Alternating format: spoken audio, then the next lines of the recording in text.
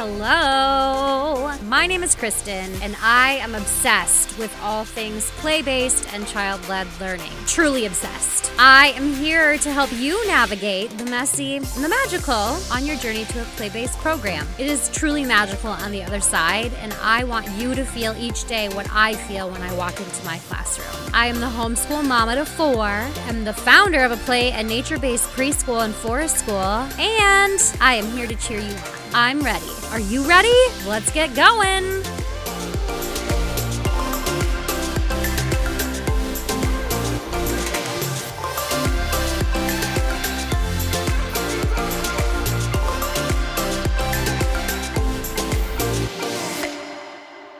Good morning, Nikki. Hi, Kristen. How are you? I'm doing fabulous. How are you this afternoon? I'm very good, thanks. It's a beautiful day here. I was at the beach this morning.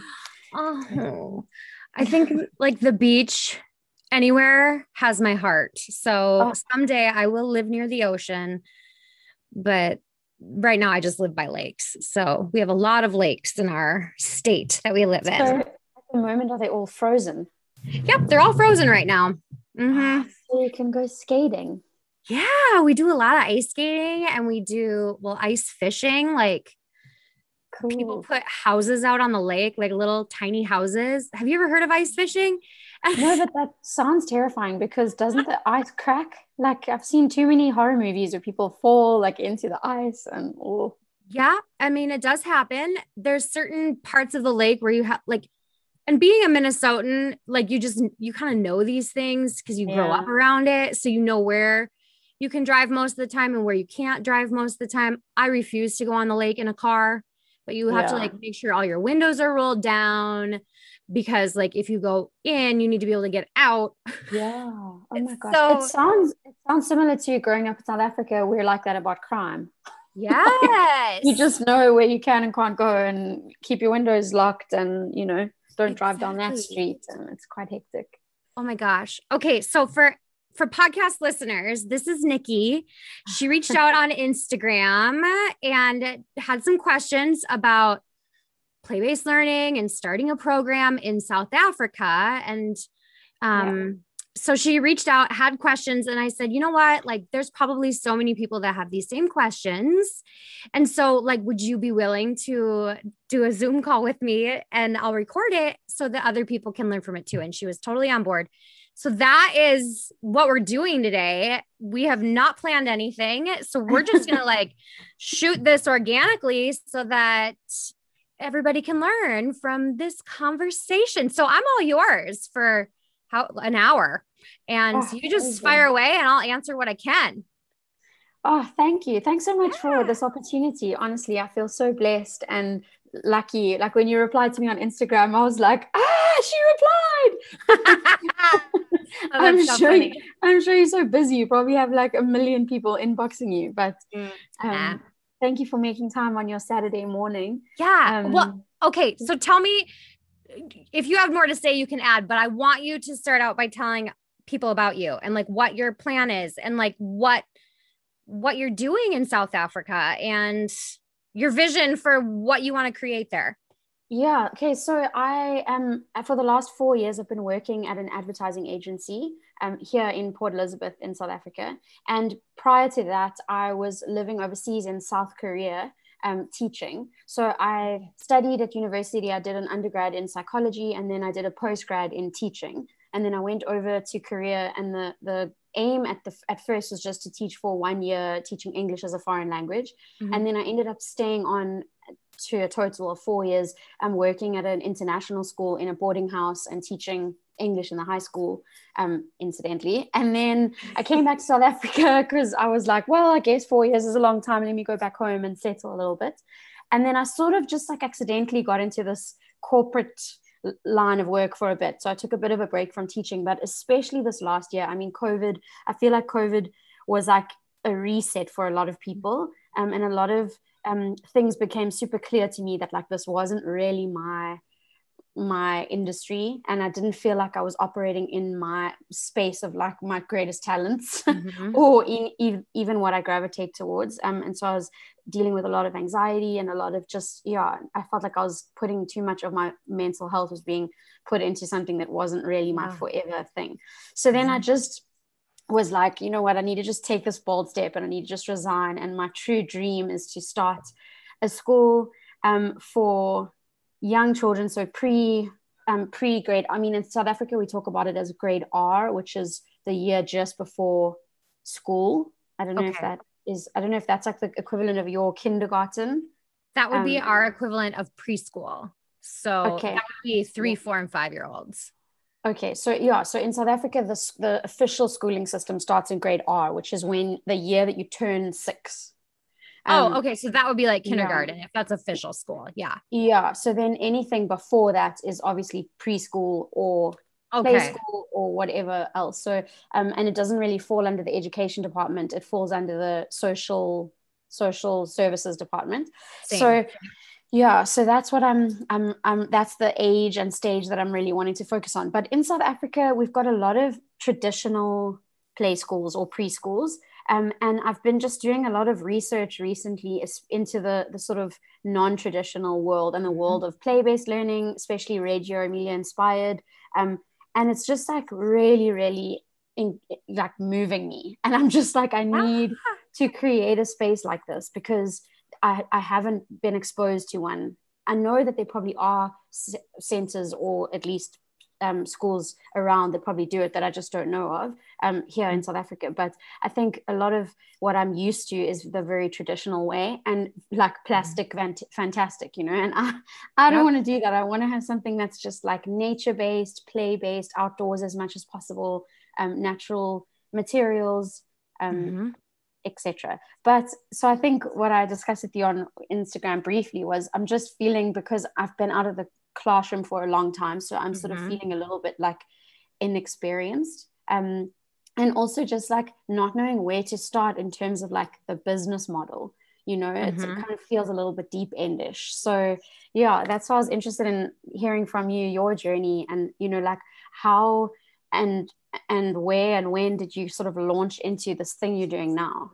Did you start like really small with like a couple of children, or did you first work on developing this program that you could then roll out with a much bigger class?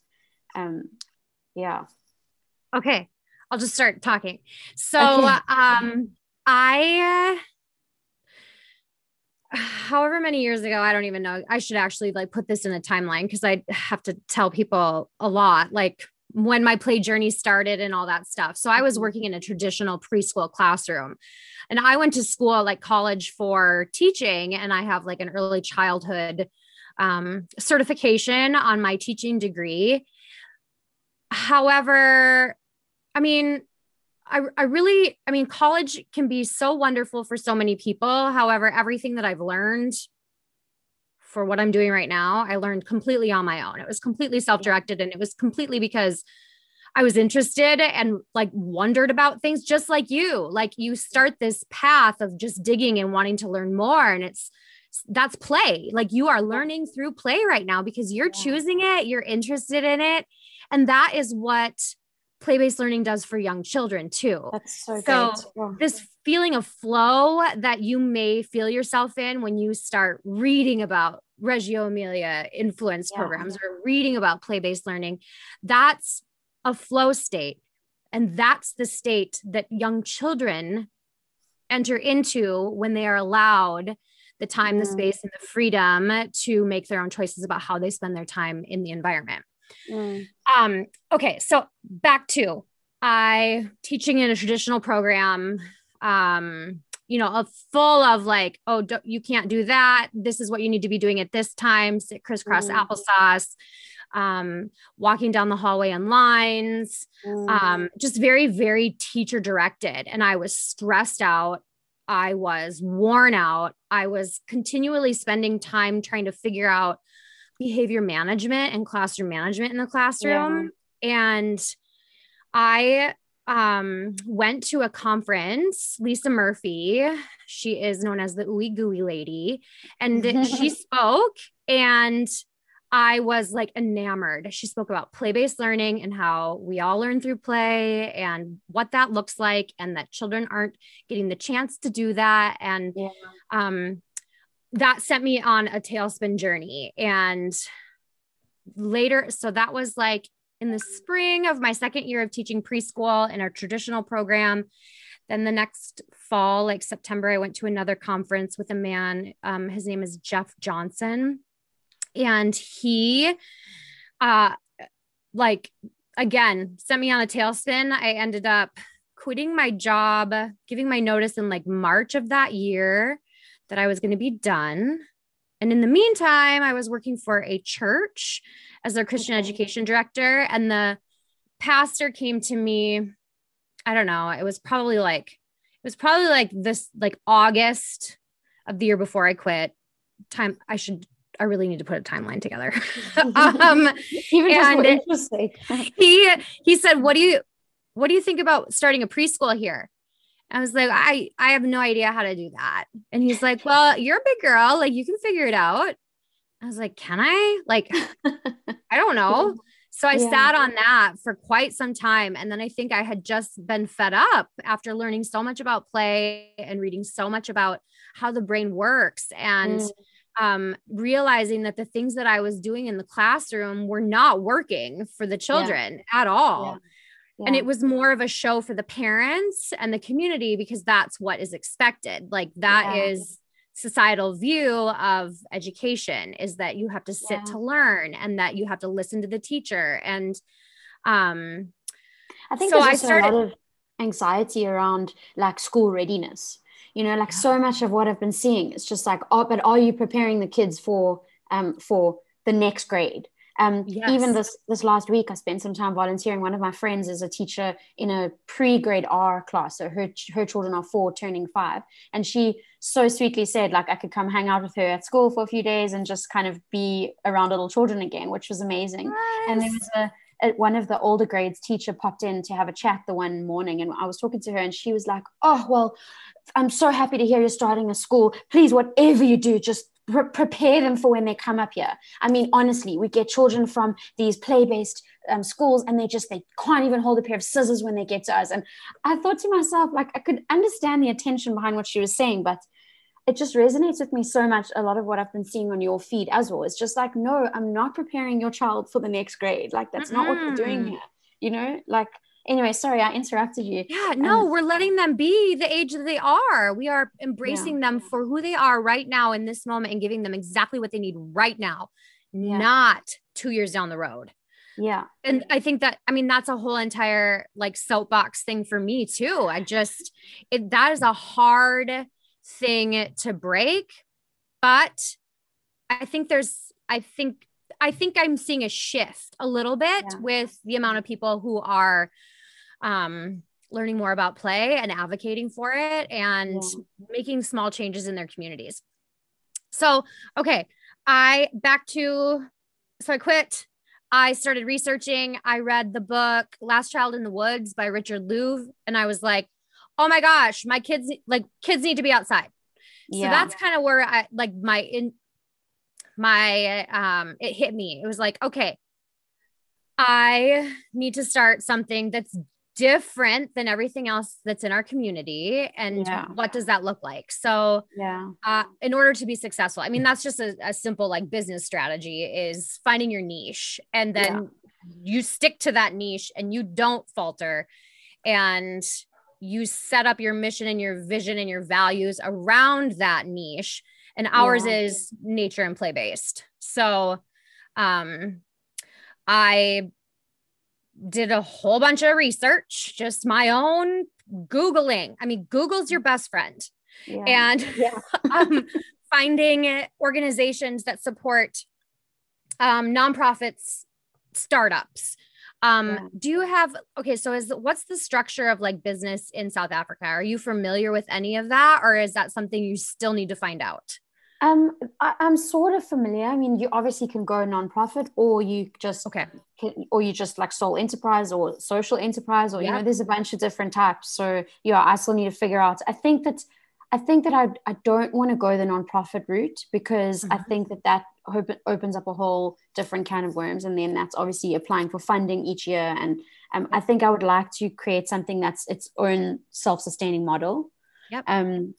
Yeah, so but I do still need to do some figuring around what that's going to look like, in terms of like the business model. Like, is it an investment model, or do I have outside investors? And yes. Okay, so I'm going to point you in the direction of a website here in the United States, and it might be a lot of it probably is really applicable to anywhere in the world. It's called First Children's Finance. It's firstchildrensfinance.com. Okay. And it's actually, I think, a Minnesota-based nonprofit organization that it's a nonprofit bank, I believe, but it also provides so much education around starting up a childcare, budgeting. There's so many answers you will find on that website, even if you're not from the United States. That's another person to check into, and he's also from Minnesota, I believe. His name is Tom Copeland, Copeland. He has amazing resources as well for the business side of childcare, starting up a childcare. So those two tools have been super helpful for me in my journey. That's great to know. Thanks. Yeah. And then there's a website called Hi Mama. I think it's a Canadian-based company. It's HI, and I think it's just MAMA. Hi Mama. And I know that recently I downloaded a budgeting template from them that was super helpful when I was working on my next year's projected budget. Okay. So those could be all fantastic tools for anyone to use to just get a start. We are a nonprofit, and the reason that I went nonprofit is because I had no money of my own. So you needed to apply for funding and that type of thing. Exactly. Okay. Yes. Okay. And so I think one of the biggest things that I can tell people when you are starting something up is generally, if you're starting something up, you have an extreme passion for it. You have a drive to make it happen. And I think what helped me most is talking about it. And I mean, also that has a little bit to do with energy. And I feel like I kind of run at a really high vibration state. And so people are attracted to that. And so that helps when you have energy and positivity around what you're doing. So talking a lot about what you're doing, but also being careful not to be too negative in what you're not doing. Exactly. Yeah, like I hear you. Why you're not doing it. So maybe listing all of the positive reasons of why you're doing what you're doing, but kind of leaving behind the negative vibe of like, I mean, we all fall into that, but that's just a little tidbit that I've learned along my journey that I've, obviously taken a fall from a few times just from like talking bad about things. So I've learned just to be that's such good advice though, really, because I think as humans, we all fall into that. It's really natural to want, you're trying to set up the opposites. So you're like, I'm doing this because this doesn't work, but you also don't want to sabotage yourself, or you don't want to, like. Exactly.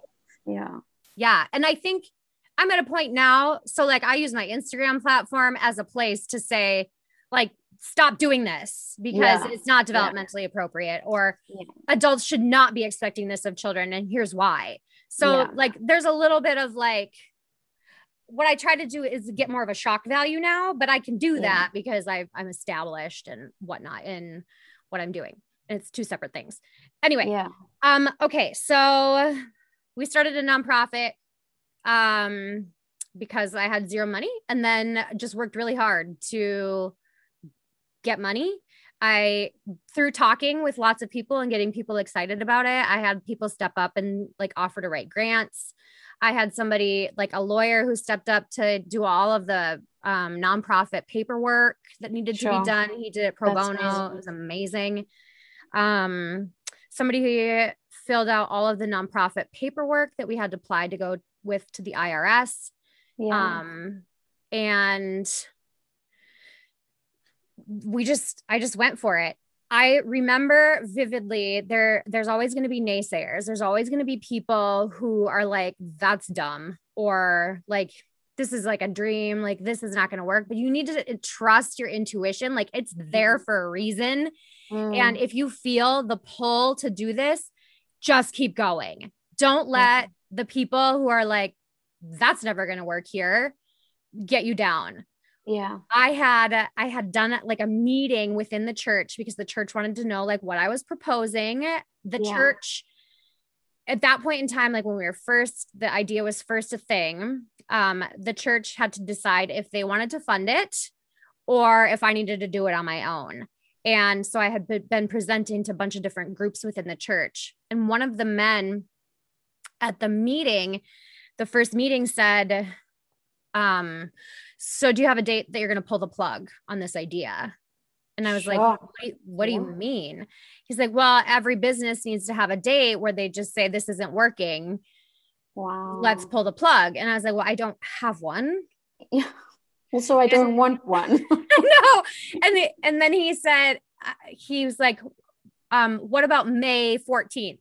And I was like, you're seriously putting a date?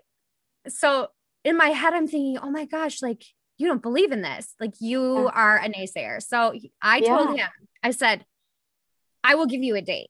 However, I am also going to take a picture of the very long line when registration opens, and I'm going to send it to you. And I said that. And now he became like one of my biggest supporters because I was like, I believed in it. And I did. I took a picture and I sent it to him. And I said, here you go. Yeah. Sure. So yeah, you have to just keep going no matter what. Do something little every single day. Yeah. Or big every single day in order to propel this idea forward. You need to like, if it's something that you really want to happen, set aside time just for learning and growing and digging to figure out what you need to do. And there are going to be times where you feel like, oh my gosh, this is the worst idea I've ever had in my life. But if you have that intuition, if you have that gut and you have that drive, just push through it and make yourself do something anyway. That's so good. Yeah. So we started out, my goal was to start with 16 kids and 2 teachers. We opened with 32 or 33 students and 4 teachers. Wow. Sure. So business model wise, was that 16 and 2, was that number what you needed in order for the thing to be sustainable? Yeah. Okay. Yep. Mm-hmm. And that was based on, well, at that time, we didn't have to pay, the church was not charging us any rent, which was amazing for the first couple of years. So that was a phenomenal thing that the church did for us. And now we pay, I mean, a decent chunk of money every month to be there, but we are much more established now. So, yes. The Hi Mama budgeting template that I told you about, like that is really going to help you. I mean, it's actually super simple.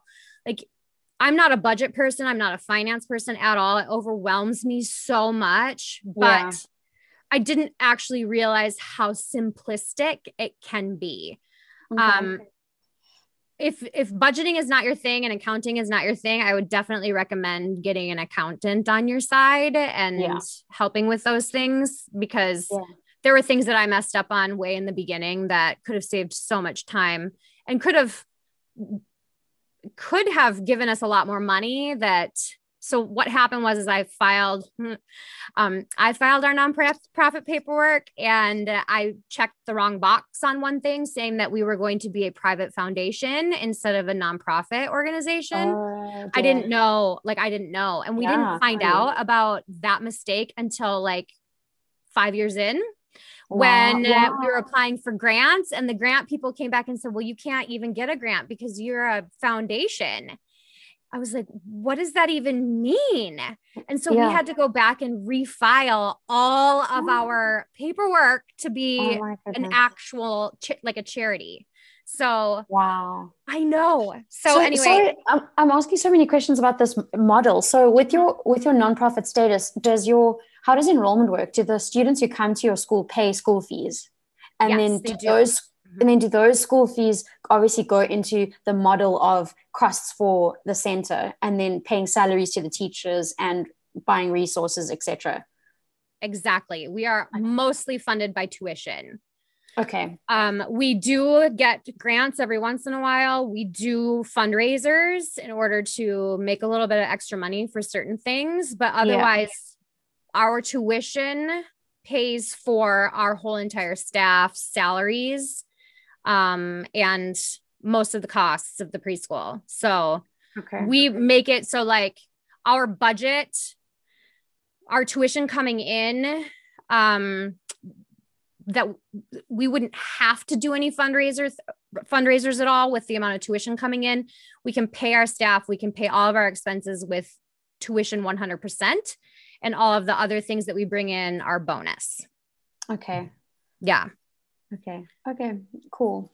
Good so that's kind of the state of even for-profit childcare in the United States, is that tuition and fees cover mostly everything because we don't get any state funding whatsoever. Yeah, no, we won't either. So, budgeting is it's not my thing. So I can budget. Like I never had worked an Excel spreadsheet or a Google sheet before I started. I had no idea how to like even add cells between like two cells together to get a sum. I didn't know anything and I figured it out. My budget spreadsheets probably don't look as well as other people's, but like I understand them. And my board of directors, that's the other thing about a nonprofit, is you have to have a board of directors in the United States. They just have learned that like my spreadsheets maybe don't look like a traditional person's spreadsheet. But I think you're right. I think it is really simple. It needs to be like this plus this equals this, and this is bigger than this, and that's income and that's expenditure. Like that's it. That's what it comes down to. That the number coming in needs to be bigger than the number going out. Yeah. So, sorry, you go. You keep going. I was just going to keep talking, but give me a question. So in terms of timelines, like I know this is so subjective and personal, but like from when you started doing all this digging and researching and planning, how long did the process take you from that to actually opening? Good question. It was about a 2-year process total. That was from the start of me saying, like 6 months after the pastor came to me and said, you should open a preschool, to me going back to him and saying, I have an idea and I'm ready to start. So from that time to the time we opened, I'm going to say it was about 18 months. Because I went to him in about like January of 2013 and we opened in September of 2014. Okay. And it's a lot of that has to do with licensing. Yeah. It was licensing and then trying to get grant money to start. Yeah. Were the two biggest things. The licensing obviously takes long. It's the same in South Africa. I think from what I've heard, licensing can take up to 3 years in South Africa. So I know. So that's really hard. But then I think what you can do is you can start operating earlier and obviously just have proof that you're in the process of getting your registration. And then also it's about the numbers. So I've heard a couple of different sources, but apparently it's like less than 10 children and you don't have to necessarily be registered as an ECD institution. And then and as you grow, then you obviously like wait for your registration to come before you can add more kids and that type of thing. So interesting. There you go. Yeah. So there's definitely workarounds, I think, in many places. Like for instance, we have like a forest school program that we run too. So we head out to the woods a few times a week, but there's many programs that are operating without a building. And like, how hot does it get in South Africa where you live? It gets probably to about 35 degrees Celsius. Which I'm like, what is that Fahrenheit? I don't even know. It's hot. It's very so hot. So we deal with extreme cold here. I have to look up what 35 5 degrees Celsius in Fahrenheit. I'm It's Googling probably it right never now. been that temperature in your life Let me where you see. live. Oh, 95.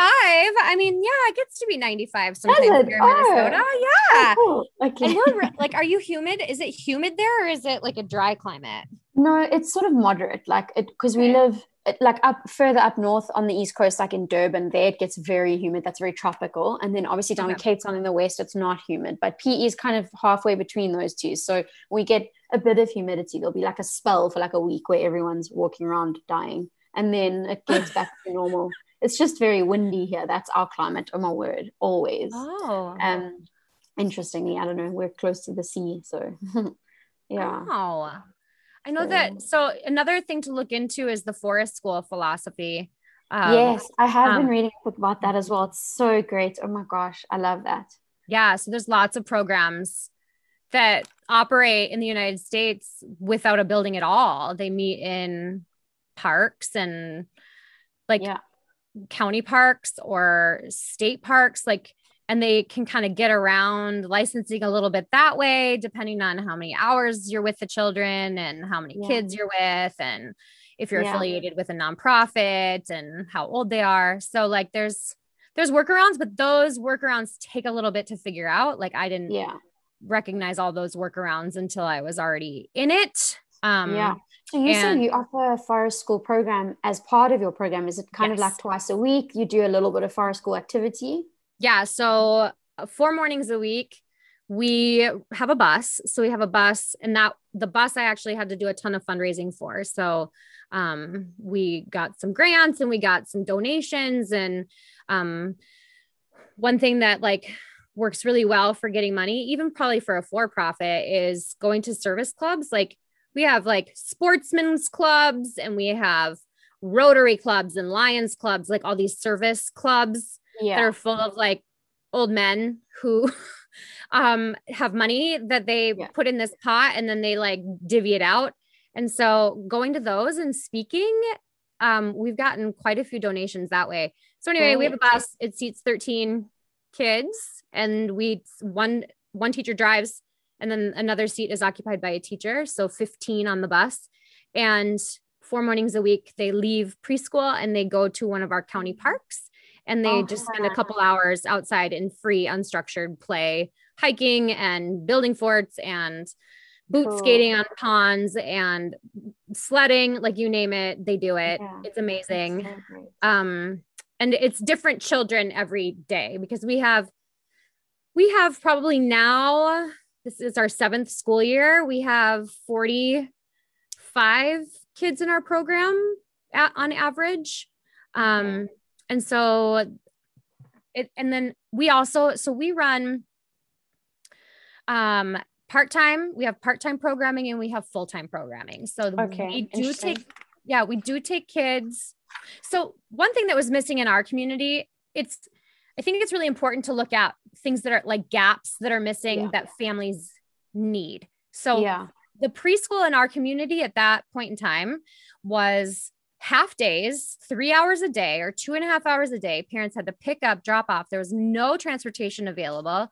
And Yeah. like they'd have to leave work in order to come and pick up their kids at 11:30 and then figure out where they're going to take them from there. So one thing that Yeah. was so important to me, because I had young children of my own and Mm. saw this, like I had to put my 3-year-old on a public transportation bus at one point because, Sure. and like, that's what people do in our community. They like trust their 3-year-olds with these bus drivers. Like I don't know. I can't believe I ever did it, but I was like, I didn't have a choice. Yeah. I was working. I had a daycare in my home at that point. I couldn't leave. Mm. I had 12 kids I was caring for. So, Yeah.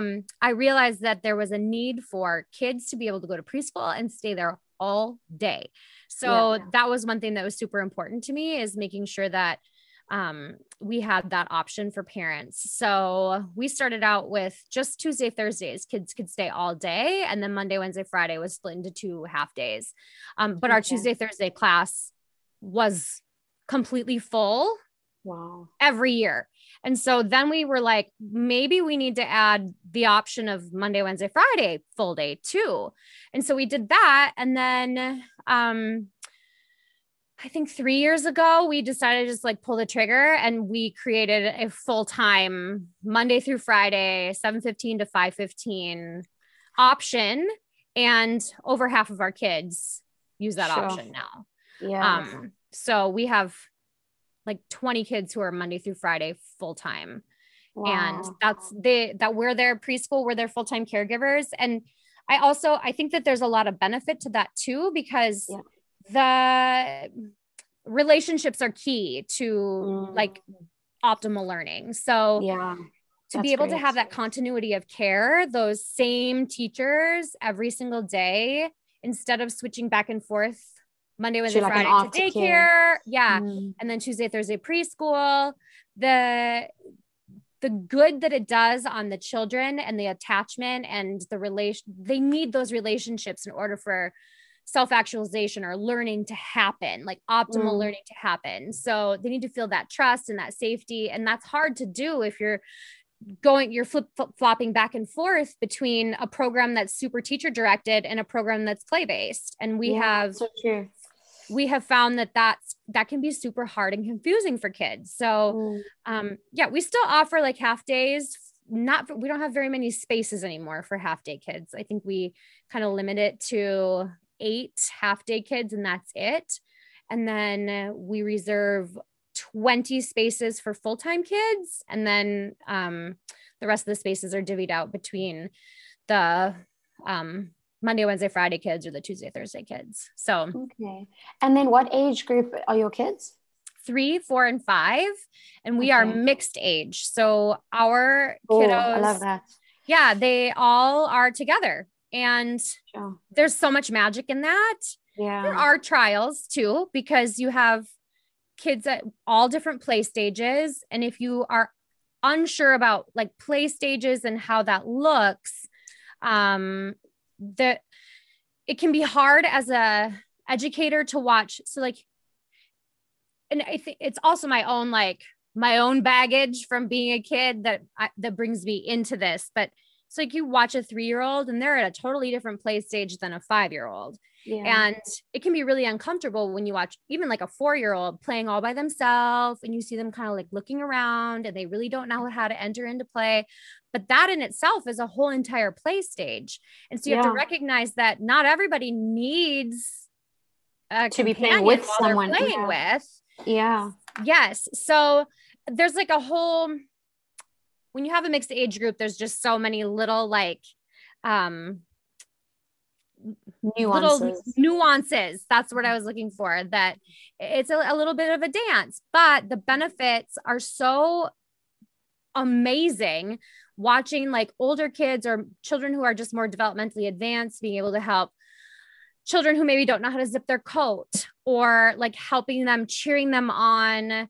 It's like the older sibling thing, you know? It's like the beauty of having an older brother who can show you things, and now they just get to have that at school, which is so great. Yes. And we do have sibling sets too, which is amazing to have them be able to do preschool for at least a year together before older one heads off to kindergarten. So that's been super fun to watch too. So then in terms of your classes, do you just divide your classes then at random? Like how many kids do you have in one class? Okay. So our space, well, right now during COVID, it's split into 2 spaces because of group size. But at a general, like regular year, our classroom is 1 classroom. It's super large. It's huge. I want to say it's like 2,500, 2,700 square feet. And you probably don't know what that even means because it's not meters. The metric system. I'm not converting it. So I'll just smile and nod. It's big. And we're all in one space, and we have bathrooms down the hall. We can take up to 40 children in that one space at any one time. However, that's too many. So we limit it to 30 children in that one space, but that is with 4, maybe 5 teachers at any given time. So we staff over with our teachers by 1 for sure.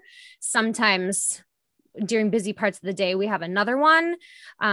Just because that's a lot of kids with a lot of needs. And we also have a really big outdoor play space. Our outdoor classroom is giant too. So we need a lot of supervision in lots of the corners of the outdoor classroom, and we need more staff because of that. So our program is more expensive than any other program in our town.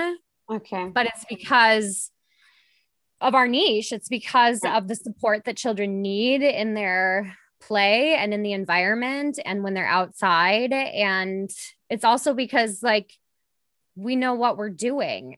Like we've done the work to give children the most developmentally appropriate place, environment that anybody could ever ask for their childhood. And many parents don't know that and don't understand that. But like, that is one thing that I pride us on, is that we are actually standing up for what children need and what's developmentally appropriate. And I'm proud of that. And I won't budge from that. So that's so good. Yeah. So good. I love that. What was the reason why you started from age 3? Was that because of sort of potty training phase, etc.? Like licensing. So our licensing splits children up into different categories based on age. And then there's different requirements based on age.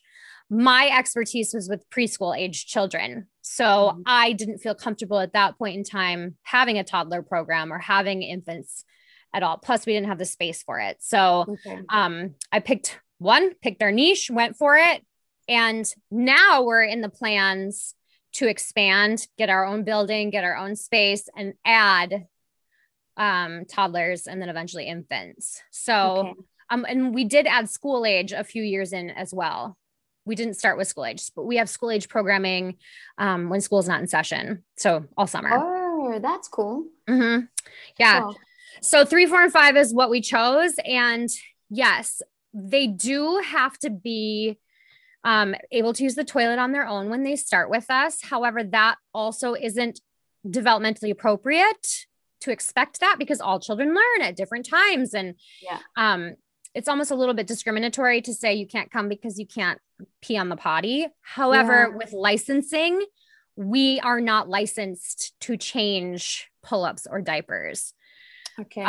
So that is the reason why we don't accept anybody who has to be in a pull-up or a diaper all day. So, I mean, if that's not an issue in licensing and you're just thinking of going like preschool age or like 4 and 5-year-olds, I would definitely do that differently. I would let anybody come, no matter if they can go to the bathroom on the potty or not. And, but licensing tells us otherwise right now. So, that makes sense. Yeah. What else? What else you got?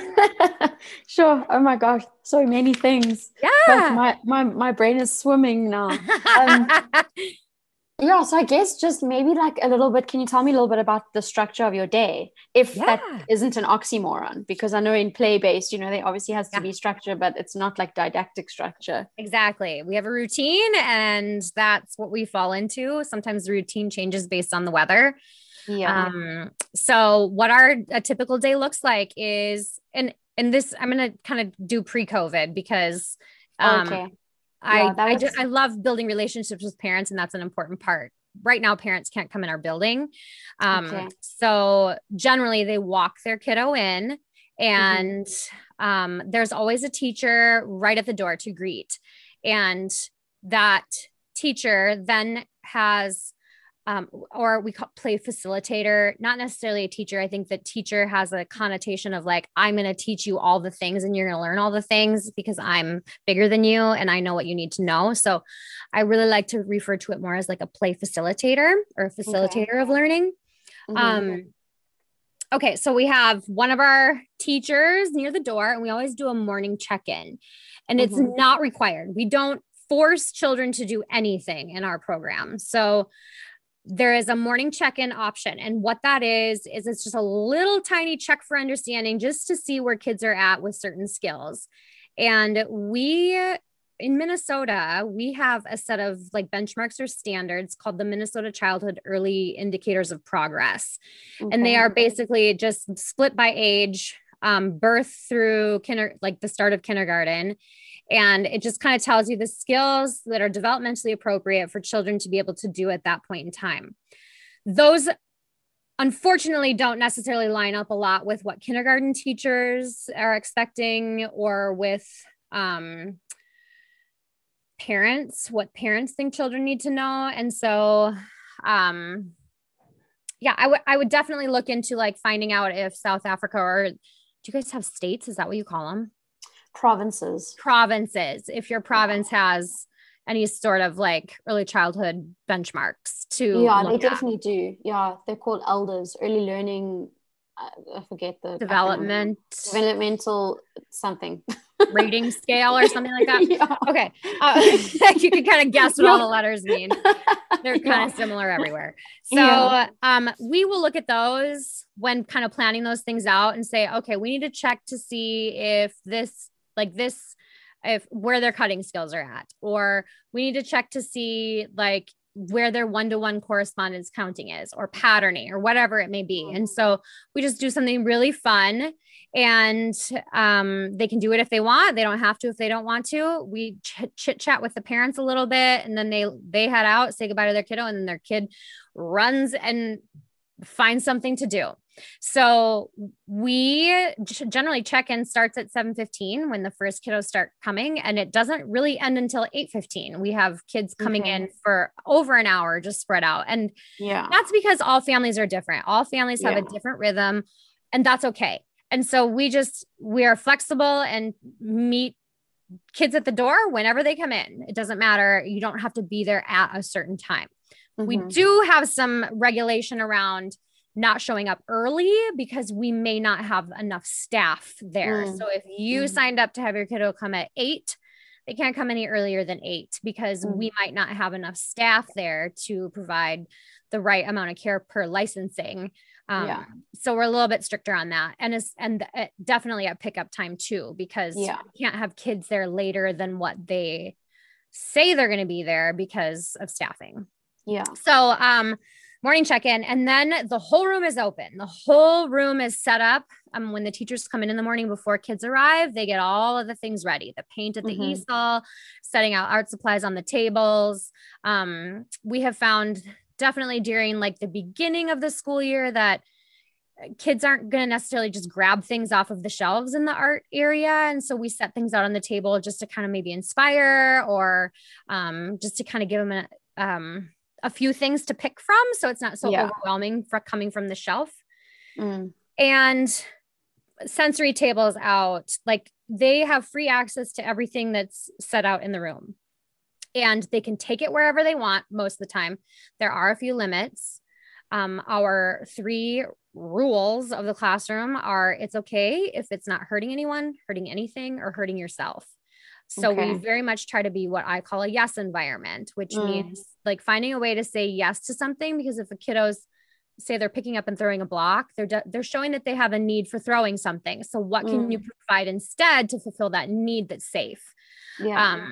So then, they have unstructured, uninterrupted free play for, and again, it depends on the time of year. When it's really nice out, it's usually till like 9:30. And then we go outside and we do everything outside that we did inside. Just new things to play with. Yep. It's like, we just view it as a classroom outside. It's not a playground. It's an outdoor classroom, and they're learning through play out there just as much as they're learning indoors through play. So 9 or 10, depending on the time of year, we say 5 minutes till cleanup time. Also in that free play time is snack. And we have all the children bring their own snack and their own lunches, because we don't have a licensed kitchen. And so we can't serve food. So they all have to bring their own snacks and their own lunches. And do you do you have like a set time when the kids eat snack, or are they allowed to eat their snack whenever they want? Yep. Okay. During that phase of the morning. Yep. Yeah, Okay. because everybody has a different rhythm. Everybody has a different when that their tummy's hungry. So Yeah. when you're hungry, you go get your snack. And we do leave like a table open, or if we notice Okay. a kiddo's going to grab their snack and there's not a table open, we'll ask, do you need me to clean off a spot for you? And then get them situated. And usually once one grabs their snack, then like 10 others decide they're hungry too. And do Um, you have like little sections that's like theirs, like a little locker or a little shelf, like mhm. with their name, and that's where they put their Yep. snack, and so they obviously can go access it at any Yep. time. Yep. Okay, Yeah. cool. So they actually have cubbies and things too, but they all bring a lunch box or like a lunch bag. And then we have them set it on, we have like a cart that's got like 3 levels that has wheels. And we have them take their lunch out of that's one of the first things they do in the morning after they check in or before they check in is to grab their lunch out of their bag and they put it on that cart so that they're all in one place. And then it's easier for the teachers at lunchtime to just grab all the lunch boxes and set them on the tables because at lunch generally we set them when they're outside playing. One teacher will stay in and they will set all the lunches out, and we do that. I mean, you get to know the kids and you know who's going to eat around who and who's not going to eat when they're next to who, and who needs to sit right next to a teacher so that we make sure that they actually eat. So yeah, it's like on a rolling cart. Okay, so yeah, snack and then clean up. 5 minutes till clean up. Cleanup is not a developmentally appropriate time for young children. So the teachers at that 5-minute call furiously clean and try to get as much done as they can in that 5 minutes of all the things that kids aren't using anymore. We are not a program that makes children clean up like if they're done playing with something, we don't make them clean it up. If we notice that they're done and if we notice that they're done and they haven't played with it for a while, I might move over and like put it all back in a basket just so that it's not so overwhelming if a new kiddo wants to come and play with those materials. But otherwise we clean furiously. And then after the 5 minutes, we start a cleanup song and the children then help. And some kids help a lot. Some kids don't help at all. And that can be super frustrating for a teacher as well. But I think if you recognize that like, it's not quite developmentally appropriate for a 3-year-old to clean up for 15 minutes and stay totally engaged in cleanup. I mean, I can't even do that at home. So, no. So it's so interesting to hear you say it's not developmentally appropriate. I've never heard that before because you only ever hear that like it's important to get the child involved in the cleanup, and they must learn that they can't just leave their stuff lying around. And like maybe talk to me a little bit more about. Well, that. I mean, I think that you'll learn eventually, like, that you need to like clean up and leave your stuff not laying around because maybe you left your piece of art on the table and then somebody threw it away. And so you're going to learn from that. If you didn't put your name on it, like we don't know whose it is. And when other kids are cleaning up the table, they don't know that you made that. And so it could get thrown away. And so you learn from that experience, like, oh, I can't leave my art on the table. I need to go put it over here. Or when you get to like your teenage years and your room is a disaster, and then all of a sudden, like, you have friends who want to come over, you're going to clean your room because you don't want them to see that, like your underwear laying all over the floor. So I think it's just a natural part of life. Like you learn, and it might take longer if you don't like enforce the issue, but also maybe you won't have people who are completely like anti cleanup because they were forced. Because they haven't been forced. Yeah.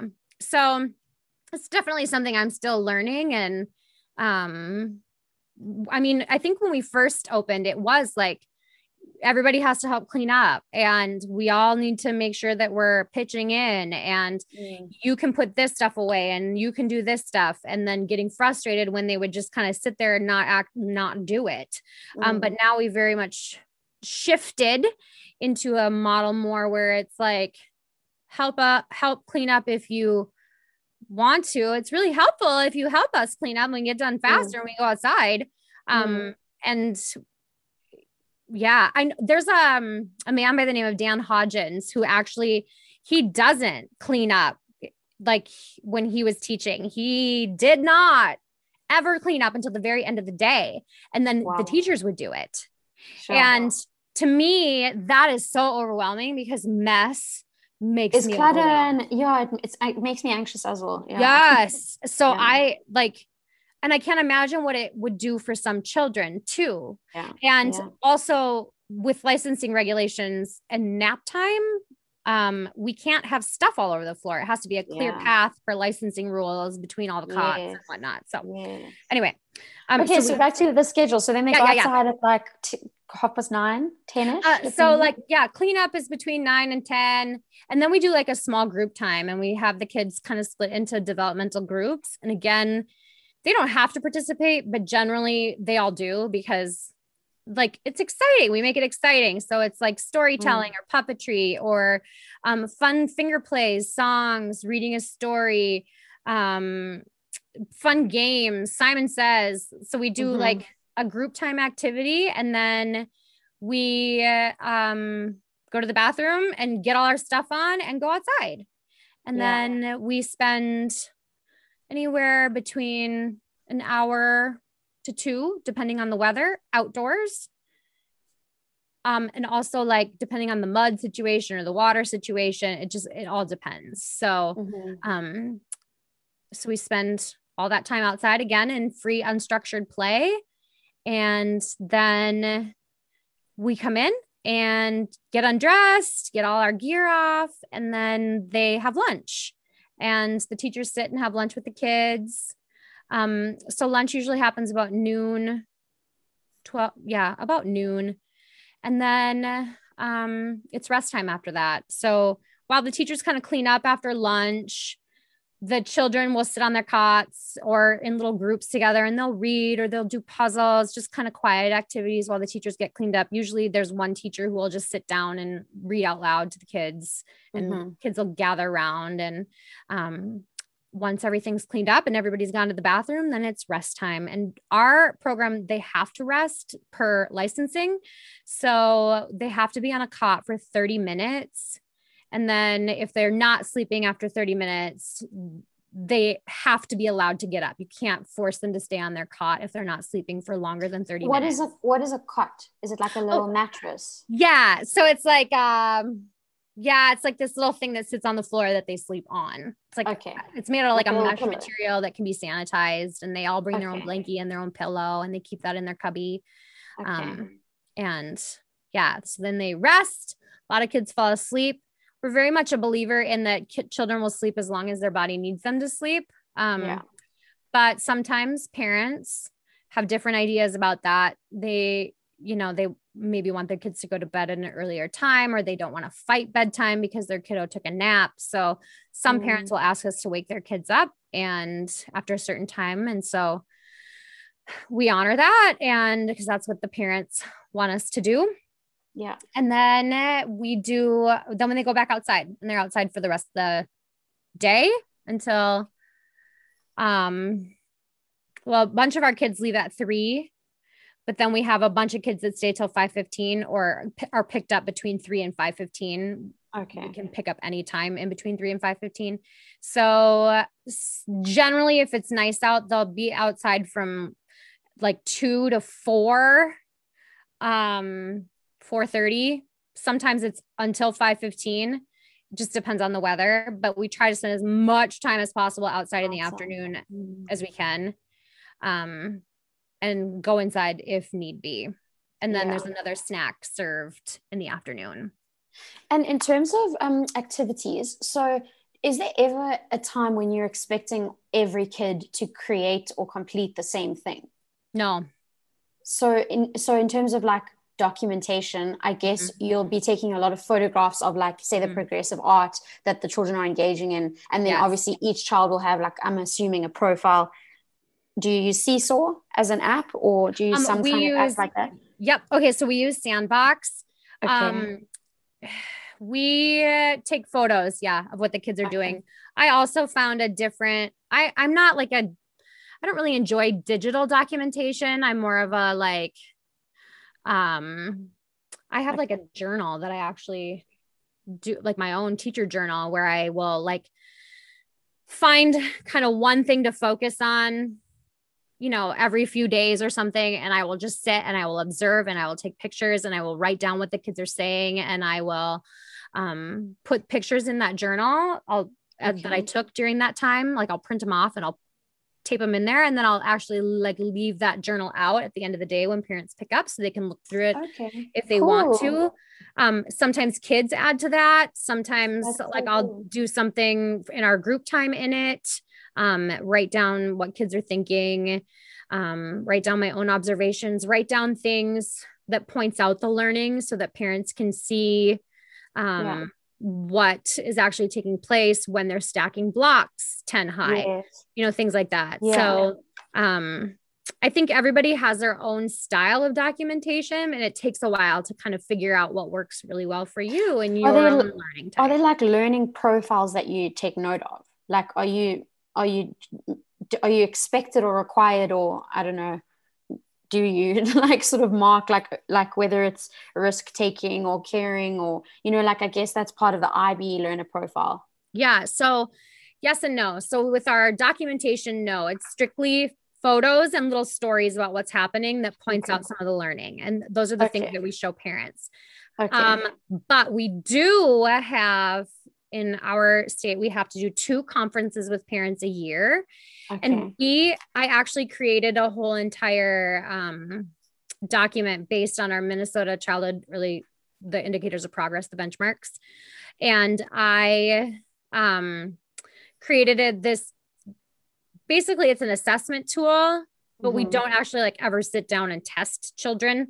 So we will notice if a child is doing something or can do something, or we've seen them do it. We know they're capable of doing it. And once we see that they have met that benchmark, we'll cross it off. And then that packet, I mean, it's like 15 pages, follows them from the time they start with us to the time they end with us. So some children are with us 3 full years. They're with us 3, 4, and 5. Some are with us just for 1. And so the packet is set up so that they can have 6 conferences, and we use a different color marking utensil every time we do it so that we can see how old they were when they met those certain things. So,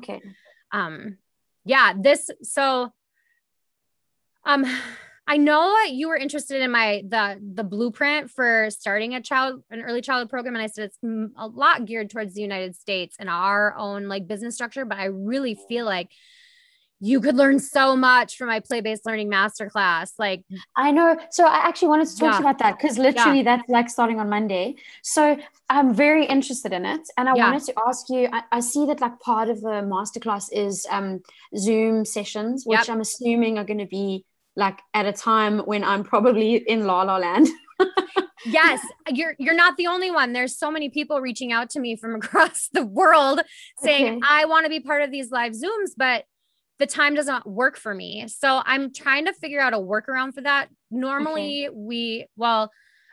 people join and then I record it and then I post it or send out the link the next day so that anybody can watch it. However, I'm realizing that there's a need for me to do a different time based on different time zones. So I want to be able to do something. I just don't know what that looks like yet. I haven't had time to wrap my brain around it, but somebody from Japan just asked me the same thing. And Japan is like, that's like 8 hours before me. So Japan must be like literally 16 hours ahead of you. I know. So I don't know. I got to figure out. Well, and you need to just clone yourself. I know. Have one at like 9 a.m. I had a woman from Brazil in my beta course, because I did a whole entire round of this same course just as a beta test to get feedback on like what works, what doesn't, like what to add, what they need to know more of, all of those things. So we just wrapped that up last week. And we had a woman from Brazil, and she would come in every night. It was like 11 o'clock at night, her time, or 10 o'clock. It was like 3 hours later. So she was always up so late, but she did it. And then there was one woman from Spain, she's from Barcelona, and she kept saying, oh my gosh, I want to like get up in the middle of the night and meet all of you guys. And the last night we had like a Zoom party to wrap up, and we all, brought our own beverages and whatever. And we did a Zoom party, and she showed up. She set her alarm for 2 a.m. to wake up so she could meet us. It was so amazing. So cool. Because I was thinking like, I'll probably do that, because I don't know what time the sessions are, but I'm assuming it's like 6 p.m. on a Monday or something. Yeah, there's 7 p.m. Central Time. Okay. So it'd be like in the middle of the night. It would be like 3 in the morning for me. Yeah. But I mean, at the moment, so I literally resigned my job. At the moment, I don't have a job. So like I could totally get up at 3 a.m. Like what's stopping me, you know? So yeah, I'm really keen. So yeah, I think registration closes tomorrow, right? Yeah, tomorrow night at midnight. Okay. Yeah. But cool. So like all of these things that I'm telling you, everything is in there. Like you have access to all of my documentation and all of the templates, like the conference packets that I just told you about, like everything is in there. My handbooks, my things I give to parents when they tour, like there's so much stuff in there. And if you're considering starting a program, like it will jumpstart you an insane amount. Yeah, even though there's not a lot about business model and stuff in there, but no, but that's okay. To be honest, that part of it, I'm not so worried. My brother is like a business whiz. Entrepreneurship is like he eats that for breakfast. So he's like already been really supportive, and he's very happy to help me sit down and work out the business model side of things. So not as worried about that. I think I'm more feeling overwhelmed at my lack of experience at this point. Mm-hmm. And I know that you know what this feels like. I think I just have a lot of imposter syndrome that sneaks up. That's like, what are you doing? You have no idea what you're doing. And so I think the biggest naysayer right now is inside my own head. Yep. And I just need to crush that down, because I mean, I heard you say you worked at a church, so I'm assuming that you are a Christian. Yeah. So me too. And for me, it's like that's a massive part of my life. And this is very much like a faith step. And I'm feeling like as much as I'm terrified, I also feel this like amazing peace that I'm stepping into like the true calling and the true purpose that God has put in me, like just in terms of my giftings and my passion. And so, yeah, I think I'm less scared about those things, and I know that they'll work themselves out, but I'm more interested right now in just like, that's why I'm so excited that I found your page and that you've even been willing to talk with me today, because I just feel like I want to surround myself with people right now that are doing the same thing and just be part of that community. And definitely learning and growing and inspiring each other and all of that stuff. I think a really cool thing that happened that I feel like set up the trajectory of my life to open this program, and then now to be able to share what I know with others on a digital platform. So I was teaching in that traditional classroom, and it was part-time, and our family needed more money. And so I found somebody had forwarded me this job description of the Christian education director that was part-time working for this church. And so I applied, and they wanted to hire me, but the money wasn't not what I needed to be able to be away from home. And my 3 kids, I had 3 kids at that time. How many do you have now? 4. I have 4. Oh my goodness. Yeah. Super mom. So 15, all the way down to 6. And then we also we're hosting a foreign exchange student from Basque Country, Spain right now. So and you're getting another one from South Africa. Yeah. So our one from Spain / Basque Country, he leaves in June, and then hopefully the other one will come in August, and then he'll be with us for 9 months, hopefully. So so I turned the job down, and then 2 days later, I just had this, I have to do this. I don't know why I'm feeling pulled to do this. Prayed about it. And so I actually called back and I said, I changed my mind, and I would love to take the position if it's still open. If not, I get it, but I'm feeling a pull, and I had to call.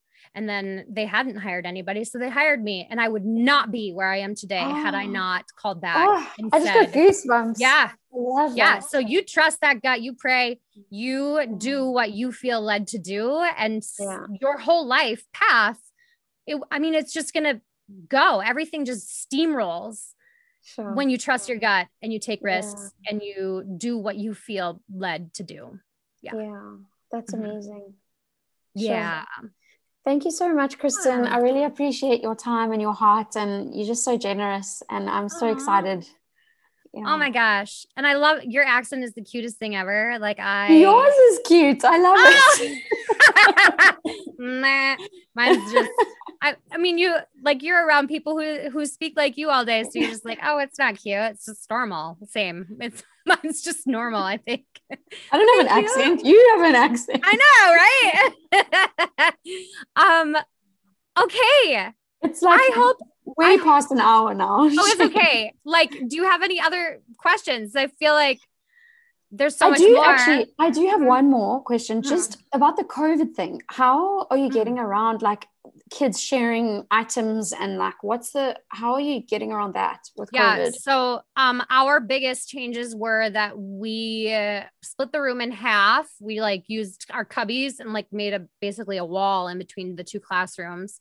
So our full-time kids are on one side and they intermix outside, but they don't intermix inside.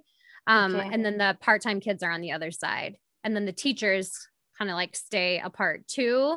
All of our teachers wear masks. For the kids, like we are not a program that is like making kids sit in. I mean, there's like pictures of kids sitting in like taped off squares. It's awful. Yes. Like we don't do that. So they're there for the day.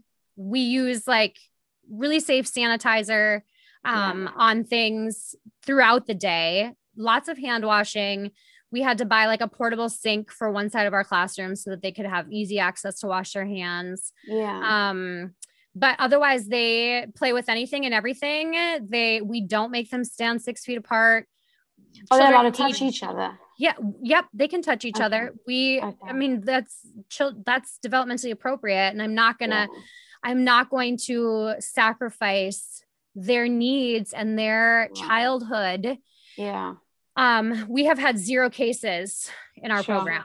And are your parents, because I mean, obviously like law is dictating a lot of these regulations, but I also think a lot of it is fear and pressure coming from parents. So have your parents all been quite open and understanding and just been like, cool, sanitizing? Yep. Okay. And so then at night they sanitize everything. So they'll lay it all out and towels and spray it all down and wash it or whatever. So there is a lot of extra cleaning happening. But the day feels the same to the kids, and that's important to me. That's so good.